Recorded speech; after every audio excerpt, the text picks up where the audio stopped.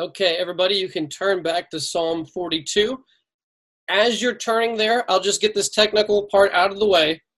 Here are a few reasons why we think this is only one chapter originally, chapters 42 and 43. The two most important, number one, most Hebrew manuscripts have it as one chapter. Number two, it clearly splits into three parts because the same statement is repeated three times throughout these two psalms. Number three, the psalmist seems to be in the exact same place in both psalms. And number four, you may remember the psalms are split into 5 books. This is the second book of the psalm. And in the second book of the psalms, which I think goes from 42 to 72, right around there, almost every psalm has a heading. And Psalm 43 does not have a heading, which would indicate it also was originally part of Psalm 42. So that's the technical stuff. Now let's get into the meat of this matter. Alec Motyer, who's a great commentary, split the psalm up into these two psalms into 3 parts. And so I think this is helpful. You'll notice the "Why are you cast down, O my soul" is repeated in verse 5 of 42, 11 of 42, and 5 of 43. Does everybody see that? So that is sort of the telltale sign that we're at the end of each of the 3 sections, okay? So every time he says, "Why are you cast down?" we're reaching the end of a small section, and there's 3 endings, 3 sections, which are very clear in the division there. So Alec Motyer splits it up with that verse division, and he says this: verses 1 through 5 of Psalm 42 are the lost past, the lost past.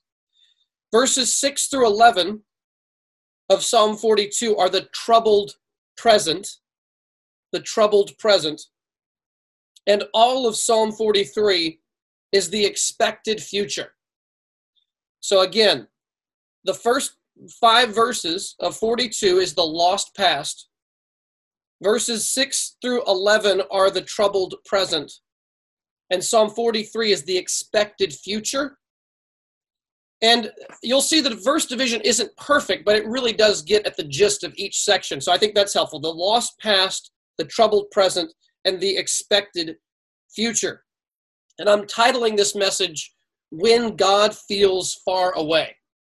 When God feels far away. I don't know about you, but when you talk to any Christians, seems like our constant struggle is what we would call spiritual dryness. I mean, you could talk to a high school student who's a believer. You could talk to someone in their 70s or 80s. They will tell you probably that the most common struggle of the Christian life is spiritual dryness. It's just a continual battle day in and day out. And this is not written by David. It's written by the sons of Korah. These were, if you remember, the better to be a doorkeeper in the house of the Lord. These are the sons of Korah. These people were helped sing in the temple. They would play instruments. They would help with corporate worship. And this particular son of Korah is far away from home and in distress and depression, and feels like God is very distant from where he is. Look with me first at verse 6, if you will, of chapter 42, just to give you geographically where he is at this moment. He says in verse 6, "My soul is cast down within me, therefore I remember you from the land of Jordan and from Hermon, from Mount Mizar." Now, I don't know if you'll be able to see a map on here. So this is just a classic little Bible map from the back of your Bible. So just remember, this is the Dead Sea, and you got the Jordan River running right here, and then you got the Sea of Galilee where Jesus walked on water. Okay, now Jerusalem, I can't even see this thing. Jerusalem is down here, okay? The temple is down here, Jerusalem. This psalmist is up here at Mount Carmel. Okay, he's way north of the temple, and he's far away from home, and he's longing to be back home here in the temple. Just to give you a sense of the geography. He may have been deported in exile. He may have been taken by a foreign army into exile, or we're not sure why he's up north, but he's far away from the temple. And wow, how fitting is this? I know we're not living in the temple era of history where God dwells in a physical building. We are the temple of God. I know that's true. But how fitting, because he is longing to be back with the people of God in the temple in corporate worship. That's the big longing in part of these Psalms is, I wish I could be home again with the people of God, singing God's praise in his house with God's people. And he desperately misses that. And so this is incredibly relevant to our sort of strange situation being far from the local gathered body. So let's listen to this psalmist as he describes his inner anguish and his starvation really for God. So we're looking at the lost past. Look with me here, verses 1 and 2. As a deer pants for flowing streams, so pants my soul for you, O God. My soul thirsts for God, for the living God. When shall I come and appear before God?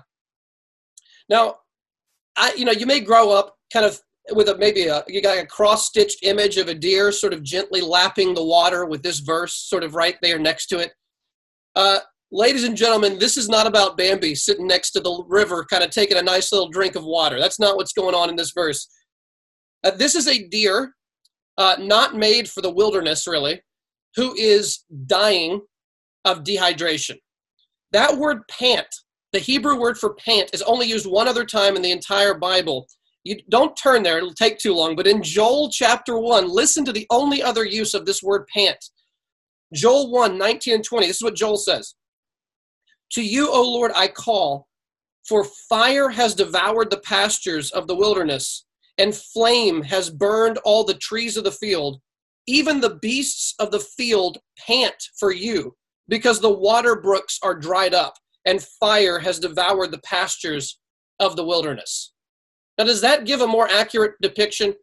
This is devastation. This is a wilderness where there is no water to be found. This is an arid climate. It hasn't rained recently, and all the natural supply of water has dried up.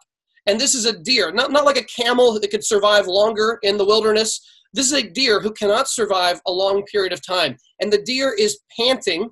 It is dying of dehydration.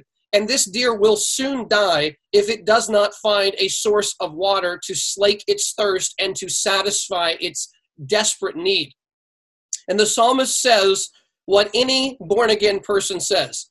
God, there are a lot of things I can live without, but I cannot live for a long period of time without you. You are as important to my soul as water is to my body. Now, we can even live for a period of days without food, but you cannot live long without water. I saw a survival story of a woman who was hiking alone, and she fell, and she was pinned under a rock, and she wasn't pinned, she fell, and she broke her leg and was in horrible pain and could not move at all. She was in the middle of nowhere, and no one actually really knew exactly where she was. And she had no way to contact anyone. And all she had was a bottle of water, one bottle of water. And search and rescue did not come to look for her for several days. And so for about 5, 6, 7 days, I don't remember the exact length, she was trying to survive off of about this much water. Okay, this is about what she had to survive. And she rationed it out by sips, and she drank it slowly. And then when the water ran out, she knew that she had a period of very short hours before she would die. And a helicopter appeared, saw her, rescued her, and she is alive today. Well, this is the psalmist. I need God as much as my body craves water in a dry and weary land. Just to point out some things here. When a deer finds water, the deer is honoring, glorifying that water as a source of life, but the deer is not contributing to that water. The water is contributing to the deer. When we come to God, we don't so much give to God as we receive from God life and forgiveness, joy and peace. And in receiving life from God, we glorify and honor him as all sufficient. Look at verse 3 as he describes these past days and weeks. My tears have been my food day and night, while they say to me all the day long, where is your God? He's at a point where he's lost even his physical appetite, his only food right now are his own tears, whether it's morning, afternoon, or in the middle of the night. He is on the verge of crying all the time. He's just on the verge of tears all the time. Maybe you have been there. There are times in life that are particularly hard. It might be suffering physical or emotional pain or loss. It could be spiritual absence. But there are times that we go through where emotionally we're very tender and sensitive, and almost anything can sort of just set you off. Something small happens and suddenly you're in tears. You feel like you just can't handle much in terms of emotional difficulty. And the psalmist is just, his only food are his tears day and night, and he's being mocked by others. Look at verse 4. He looks back at the past. These things I remember as I pour out my soul, how I would go with the throng and lead them in procession to the house of God with glad shouts and songs of praise, a multitude keeping festival. He looks back with longing when he was back in Jerusalem at the temple, worshiping God together corporately. And this verse is particularly fitting for us. I mean, we are so thankful for the Websters who are helping us with the lyrics and with the singing on Sundays on here. And I am grateful for the ability on Zoom to sort of have a mock imitation of corporate worship. But as good a gift as this is, we all know that this is no substitute. This is no replacement for actually being in together as God's church and singing together God's praises. And we think back to times in the past where we've been deeply stirred and reminded of truth while singing together corporately. And we desire that. How could you not desire that? How could you not long for hearing everyone's voices as we sing together as God's people? And he looks back on that and says, I haven't had that in a long time. And we can say the same thing. I haven't had that. I long for it, but I miss it, and I haven't experienced it in quite some time. Now I'm going to come back to these verse 5, these end verses on each section. I'll come back to those later. But look with me at verse 6. My soul is cast down within me. Therefore I remember you from the land of Jordan and of Hermon from Mount Mizar. Deep calls to deep at the roar of your waterfalls. All your breakers and your waves have gone over me. By day the Lord commands his steadfast love, and at night his song is with me, a prayer to the God of my life. Now I want to zero in on verses 7 and 8 for a moment here. Here the psalmist is speaking of the troubled present, what is going on right here and now. And 7 and 8, last night it really hit me how incredible they are, because they don't seem like they go together, but they do. Let's look first at verse 7. Deep calls to deep at the roar of your waterfalls. All your breakers and your waves have gone over me. Number one, what is the imagery here? The imagery is of the psalmist perhaps at the bottom of two large waterfalls that are colliding and coming together into deep waters. And it's this roaring sound. Some of you have been to either Niagara Falls or some large waterfall, and it's this overwhelming sound. And he has this almost terrifying sense of these waters coming over him and the deep waters around him. God's breakers and waves are coming over his head. He feels like he's about to go under. He's gasping for air as the waves come over him one after another. By the way, Jonah quoted this verse while in the waters. When Jonah is cast into the waters in Jonah chapter 2, he starts quoting all kinds of references from the Psalms, and this is one of them. Let me just read it so you don't have to turn there. When Jonah is under the water, he's getting pulled down into the depths. He says this, "For you cast me into the deep, into the heart of the seas, and the flood surrounded me. All your waves and your billows passed over me." There it is. "Then I said, I am driven from your sight, yet I shall again look upon your holy temple." So this is the picture of a man or a woman. You could apply this to any of us. It's a picture of a man who is in a desperate state. And here's the thing, as he feels like he is drowning, he can barely get enough oxygen in his lungs as the waves come over his head. he knows that ultimately behind his enemies and behind his difficulty lies a sovereign God. Because he doesn't say my enemies' waves sweep over me. He says, God, your waterfalls are roaring, all your breakers and your waves have gone over me. So he sees behind his difficulty, behind his enemies in verse 3, behind all this challenging situation, he sees a sovereign God. And behind these waves, he sees them as being God's very waves. Now that might sound discouraging, but look at verse 8. By day, the Lord commands his steadfast love, and at night his song is with me, a prayer to the God of my life. Now think with Jonah. Was God responsible ultimately for Jonah, the storm that came for Jonah? Yes, he was. Did God appoint the fish to swallow him? Yes. God was sovereign over the waves that swept over Jonah, just as he's sovereign over these waves. And the Lord is sovereign even over the waves that sweep over us. One of those waves is the lack of corporate worship.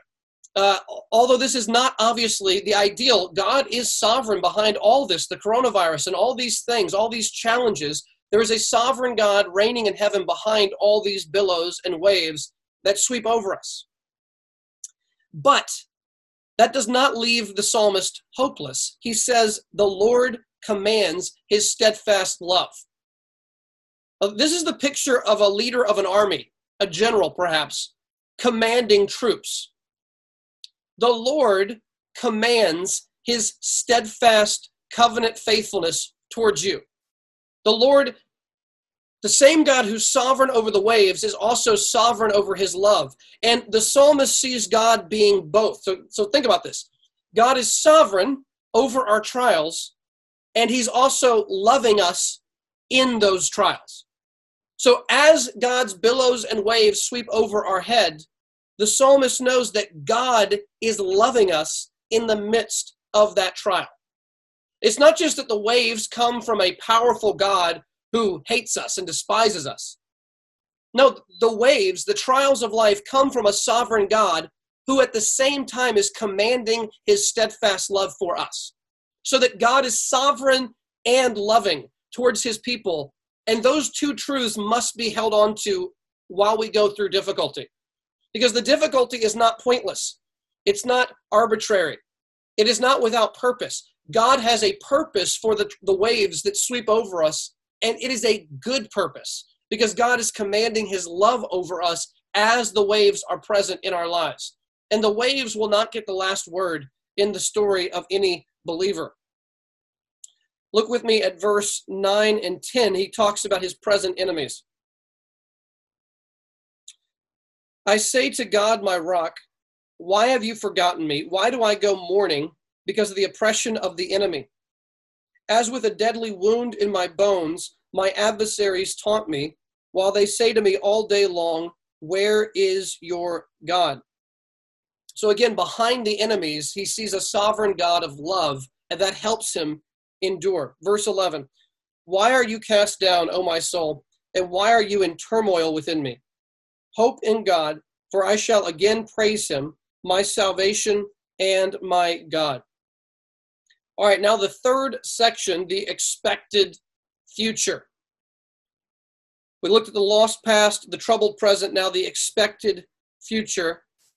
Look with me at 43, verse 1. Vindicate me, O God, and defend my cause against an ungodly people. From the deceitful and unjust man, deliver me. For you are the God in whom I take refuge. Why have you rejected me? Why do I go about mourning? Because of the oppression of the enemy.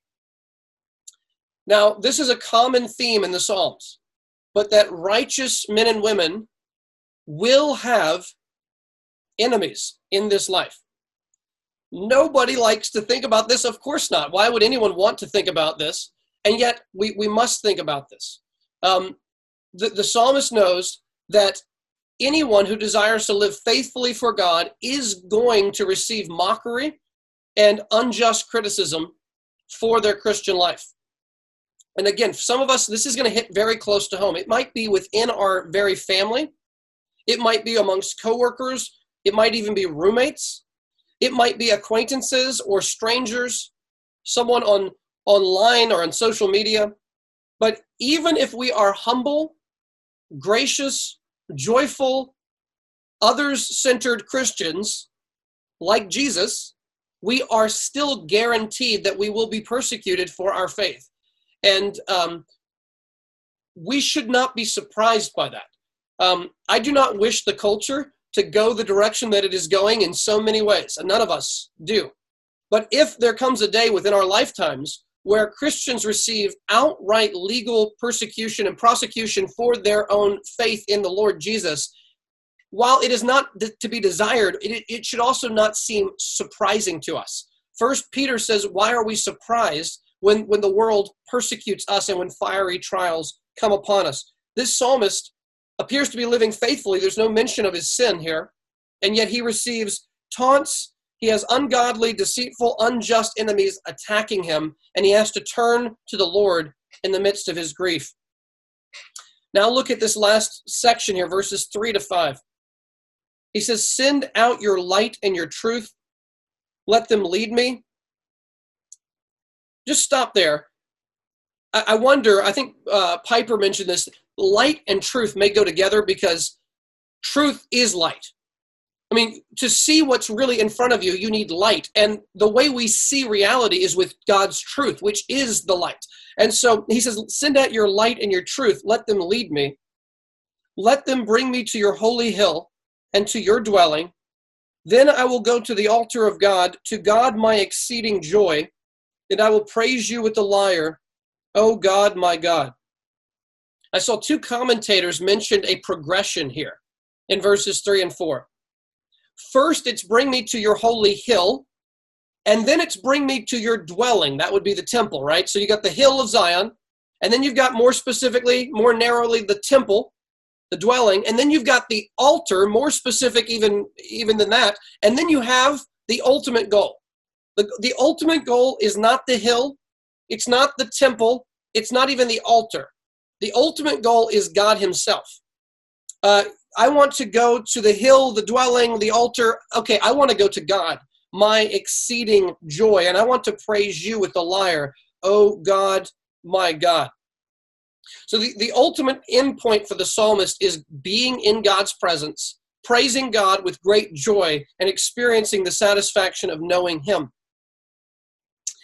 But now I want to take a couple minutes and express something that's just so significant to these psalms. Look again at 42:5, this repeating phrase. Why are you cast down, O my soul, and why are you in turmoil within me? Hope in God, for I shall again praise him, my salvation and my God. And you'll see virtually word for word, that statement is made 3 different times, right? So we have talked about this a couple years ago, and I want to bring this up again because I think it is so relevant here in this psalm. Okay, 4 steps that we sort of see going on in this psalm, and I'm trying to make this a way that you can remember it. Are you ready for the little saying here? Here you go. Don't bottle or follow. Do pour and preach. There you go, ladies and gentlemen. Don't bottle or follow. Do pour and preach. Now, I'm getting this from a conglomeration of different sources, but Martin Lloyd-Jones is certainly probably the primary source on this. I am sure that you've heard us quote his book, Spiritual Depression, Its Causes and Cures. I have like a 1960s copy of it right here from my uncle. So here you go. This is original. And in this book, Lloyd-Jones starts, his first sermon is on this psalm, Psalm 42. And he has a famous section. I won't read it. I'll just sort of paraphrase. And you've heard us quote it before. But Lloyd-Jones says, have you realized that much of our unhappiness in life comes from the fact that we are listening to ourselves rather than talking to ourselves? And he says, am I trying to sound deliberately confusing? He says, no. When you wake up in the morning, someone is talking. Who is talking? He said, well, you're talking, right? It's your soul. Yourself is bringing thoughts to mind. Can we admit the thoughts that come to mind as we're getting up and getting going are usually not happy thoughts. They're usually discouraging. They're usually anxious. They're usually depressing. Oh no, I forgot I have a meeting. Oh, I forgot to do this assignment. Oh, I forgot to respond to this email. Oh, I forgot to answer this text message. Oh no, I've got to do this thing I hadn't. I mean, what did this person mean the other day when they said this to me? Were they trying to criticize me? I mean, we have all these thoughts swirling through our head. Well, who's talking? Ourself is talking, right? We have all these thoughts. And much of our happiness and unhappiness in life, I want to be careful, it's not necessarily just due to our circumstances.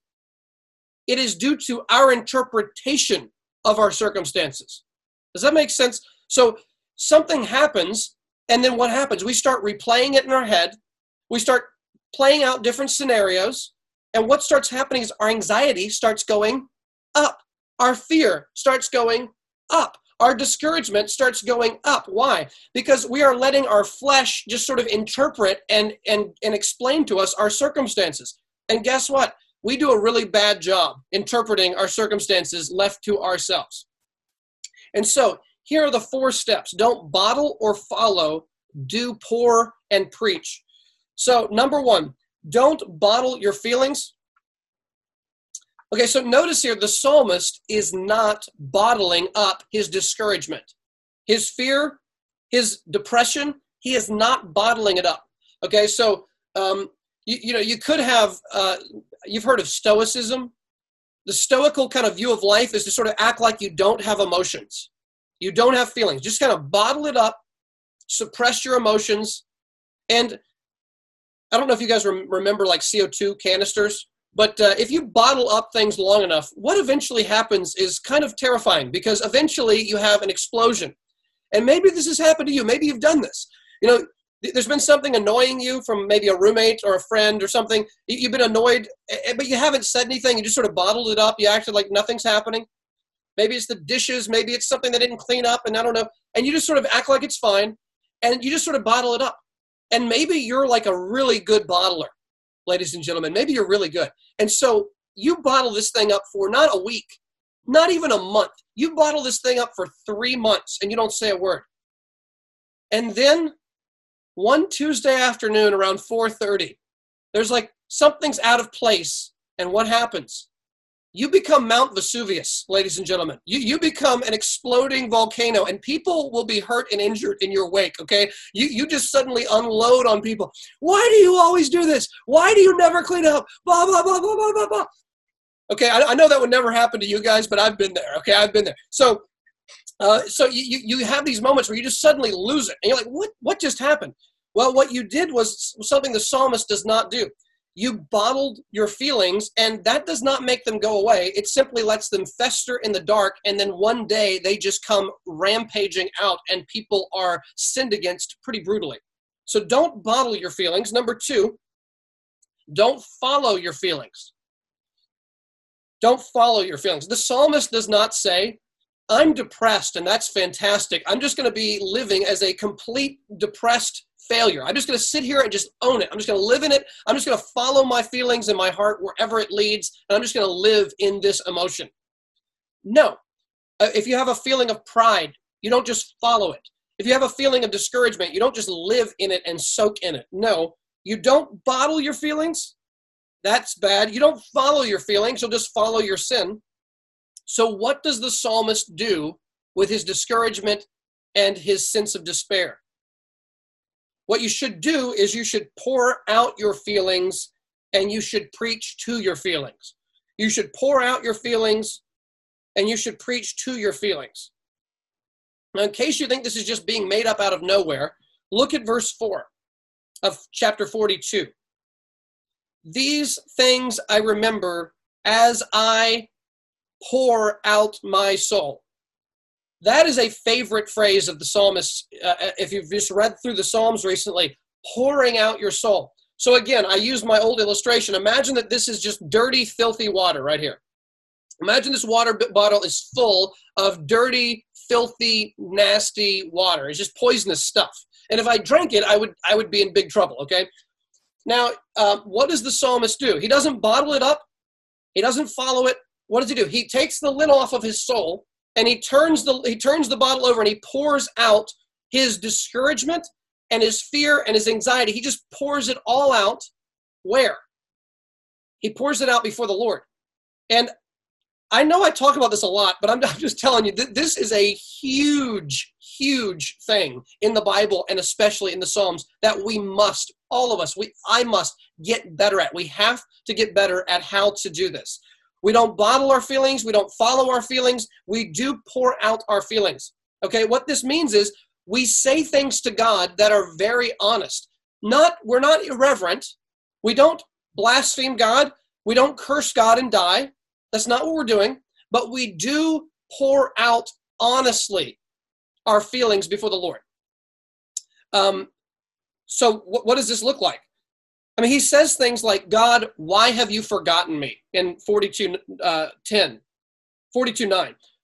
I mean, do you ever pray like this? God, it feels like you have forgotten me right now.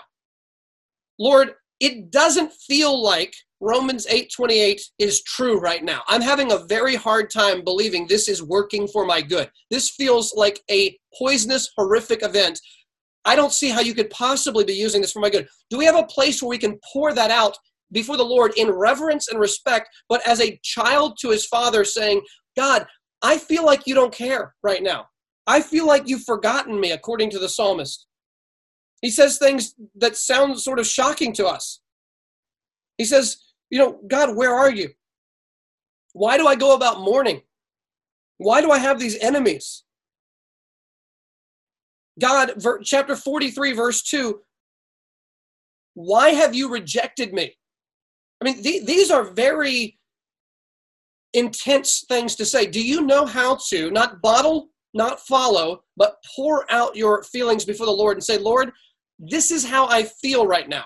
I know it's not true in my head, but I feel like you've forgotten me. I feel like you've forsaken me. I've got enemies. I don't know why you've let me have enemies. I don't know why your breakers and billows and waves are falling over my head. I can barely get enough breath to stay up. Lord, please help me. So we don't bottle, we don't follow. We pour out our emotions, our anxieties, our fears, our complaints before the Lord in a respectful but honest way. And finally, we preach to our feelings. We don't just pour it out and stop. We pour them out and then we preach back truth to our feelings. Back to the illustration, if this was dirty water, the first thing I do is I pour it out safely in God's presence. I say, God, this is what I'm struggling with. These are my anxieties. I did not expect at this point in my life to have this trial, but Lord, this one's really making me struggle. Help me. And then after praying our emotions, pouring them out, the psalmist then begins to refill his heart, his soul, with the pure truth of God's word. He starts to refill. He starts to preach to himself the true, pure hope and truth of God. So look with me again, 42:11. Why are you cast down, O my soul? Why are you in turmoil within me? Hope in God, for I shall again praise him, my salvation and my God. Now, let me ask you something. Does the psalmist just do that one time and everything is fixed? No, he does that once, twice, 3 times. Why are you cast down? Hope in God. I will yet pray. He has to do it 3 different times. And at the end, I'm still not sure everything is great in his soul. I think he's still fighting. He's still struggling. He's still saying, why are you cast down when 43 ends? So this is not a one-time magical formula. This is an ongoing pattern for the Christian life. We are continually not bottling and not following our feelings. We should be daily pouring out our sins, our struggles, our emotions before the Lord, and then preaching truth back to ourselves. We got to take ourselves and say to ourselves, listen, why are you complaining about this? I mean, look at your life. God has given you X number of years to live. He's regenerated your heart. He's forgiven your sins. He's given you this, and this, all these blessings. The Lord loves you. He cares about you. He knows, and the Lord is with you. And we do that over and over and over and over again. Now, I want to close with this thought. And this was new to me. I don't think I knew this until very recently. Several people pointed out how close the words are to something Jesus said. And I did not realize that in the Greek translation, it's the same word. I did not know that. I don't know. I mean, I'll just tell you the word just because it's cool to know this word. The word is something like perilupos. Perilupos is the Greek word for cast down. When it's translated into Greek, perilupos, cast down, depressed, weighed down. That word that gets used three times, actually, three times in these Psalms. Why are you cast down, O my soul? That word in the Greek is the same word in both Matthew and Mark that Jesus uses in the Garden of Gethsemane. And a lot of people think he's referencing these verses in Gethsemane when he says, my soul is downcast. My soul is greatly troubled, distressed. It's the same word, perilupos, the exact same word used here. So when the psalmist says, my soul is cast down within me, how much more so was this true of Jesus, who said, why my soul is downcast to the point of death. I am in the point of near death through my weight of grief. And so when we are going through our dark night of the soul, we can look to the Lord Jesus, who didn't just feel like God had forgotten him, but experienced the real abandonment of God on the cross as he stood in the place of sinners. And so we have the Lord Jesus in our moment of grief. I mean, what the sons of Korah had, what King David had, was good when they thought about God in their grief. But on this side of the cross, we have something far beyond what the psalmist had to work with as a resource. The Lord Jesus himself, who himself said he was cast down. He was under that great weight and pressure and sorrow in Gethsemane. And yet he did that for us, taking the ultimate depression, the ultimate dark night of the soul was taken by Jesus, so that in eternity we will never have to face that kind of depression. So let's pray briefly and then we will sing again.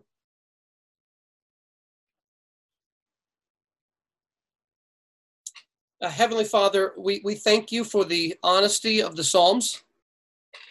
They pray things that we would sometimes be scared to pray out loud in church.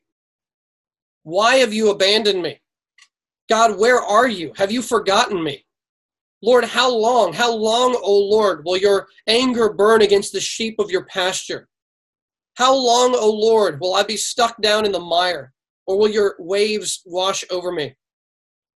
God, help us to learn not to suppress and bottle our emotions, not to follow our emotions. Teach us to pour out our struggles and our fears before you, and then teach us to preach to our own soul. Help us to say, why are you downcast, O my soul? Why are you in turmoil within me?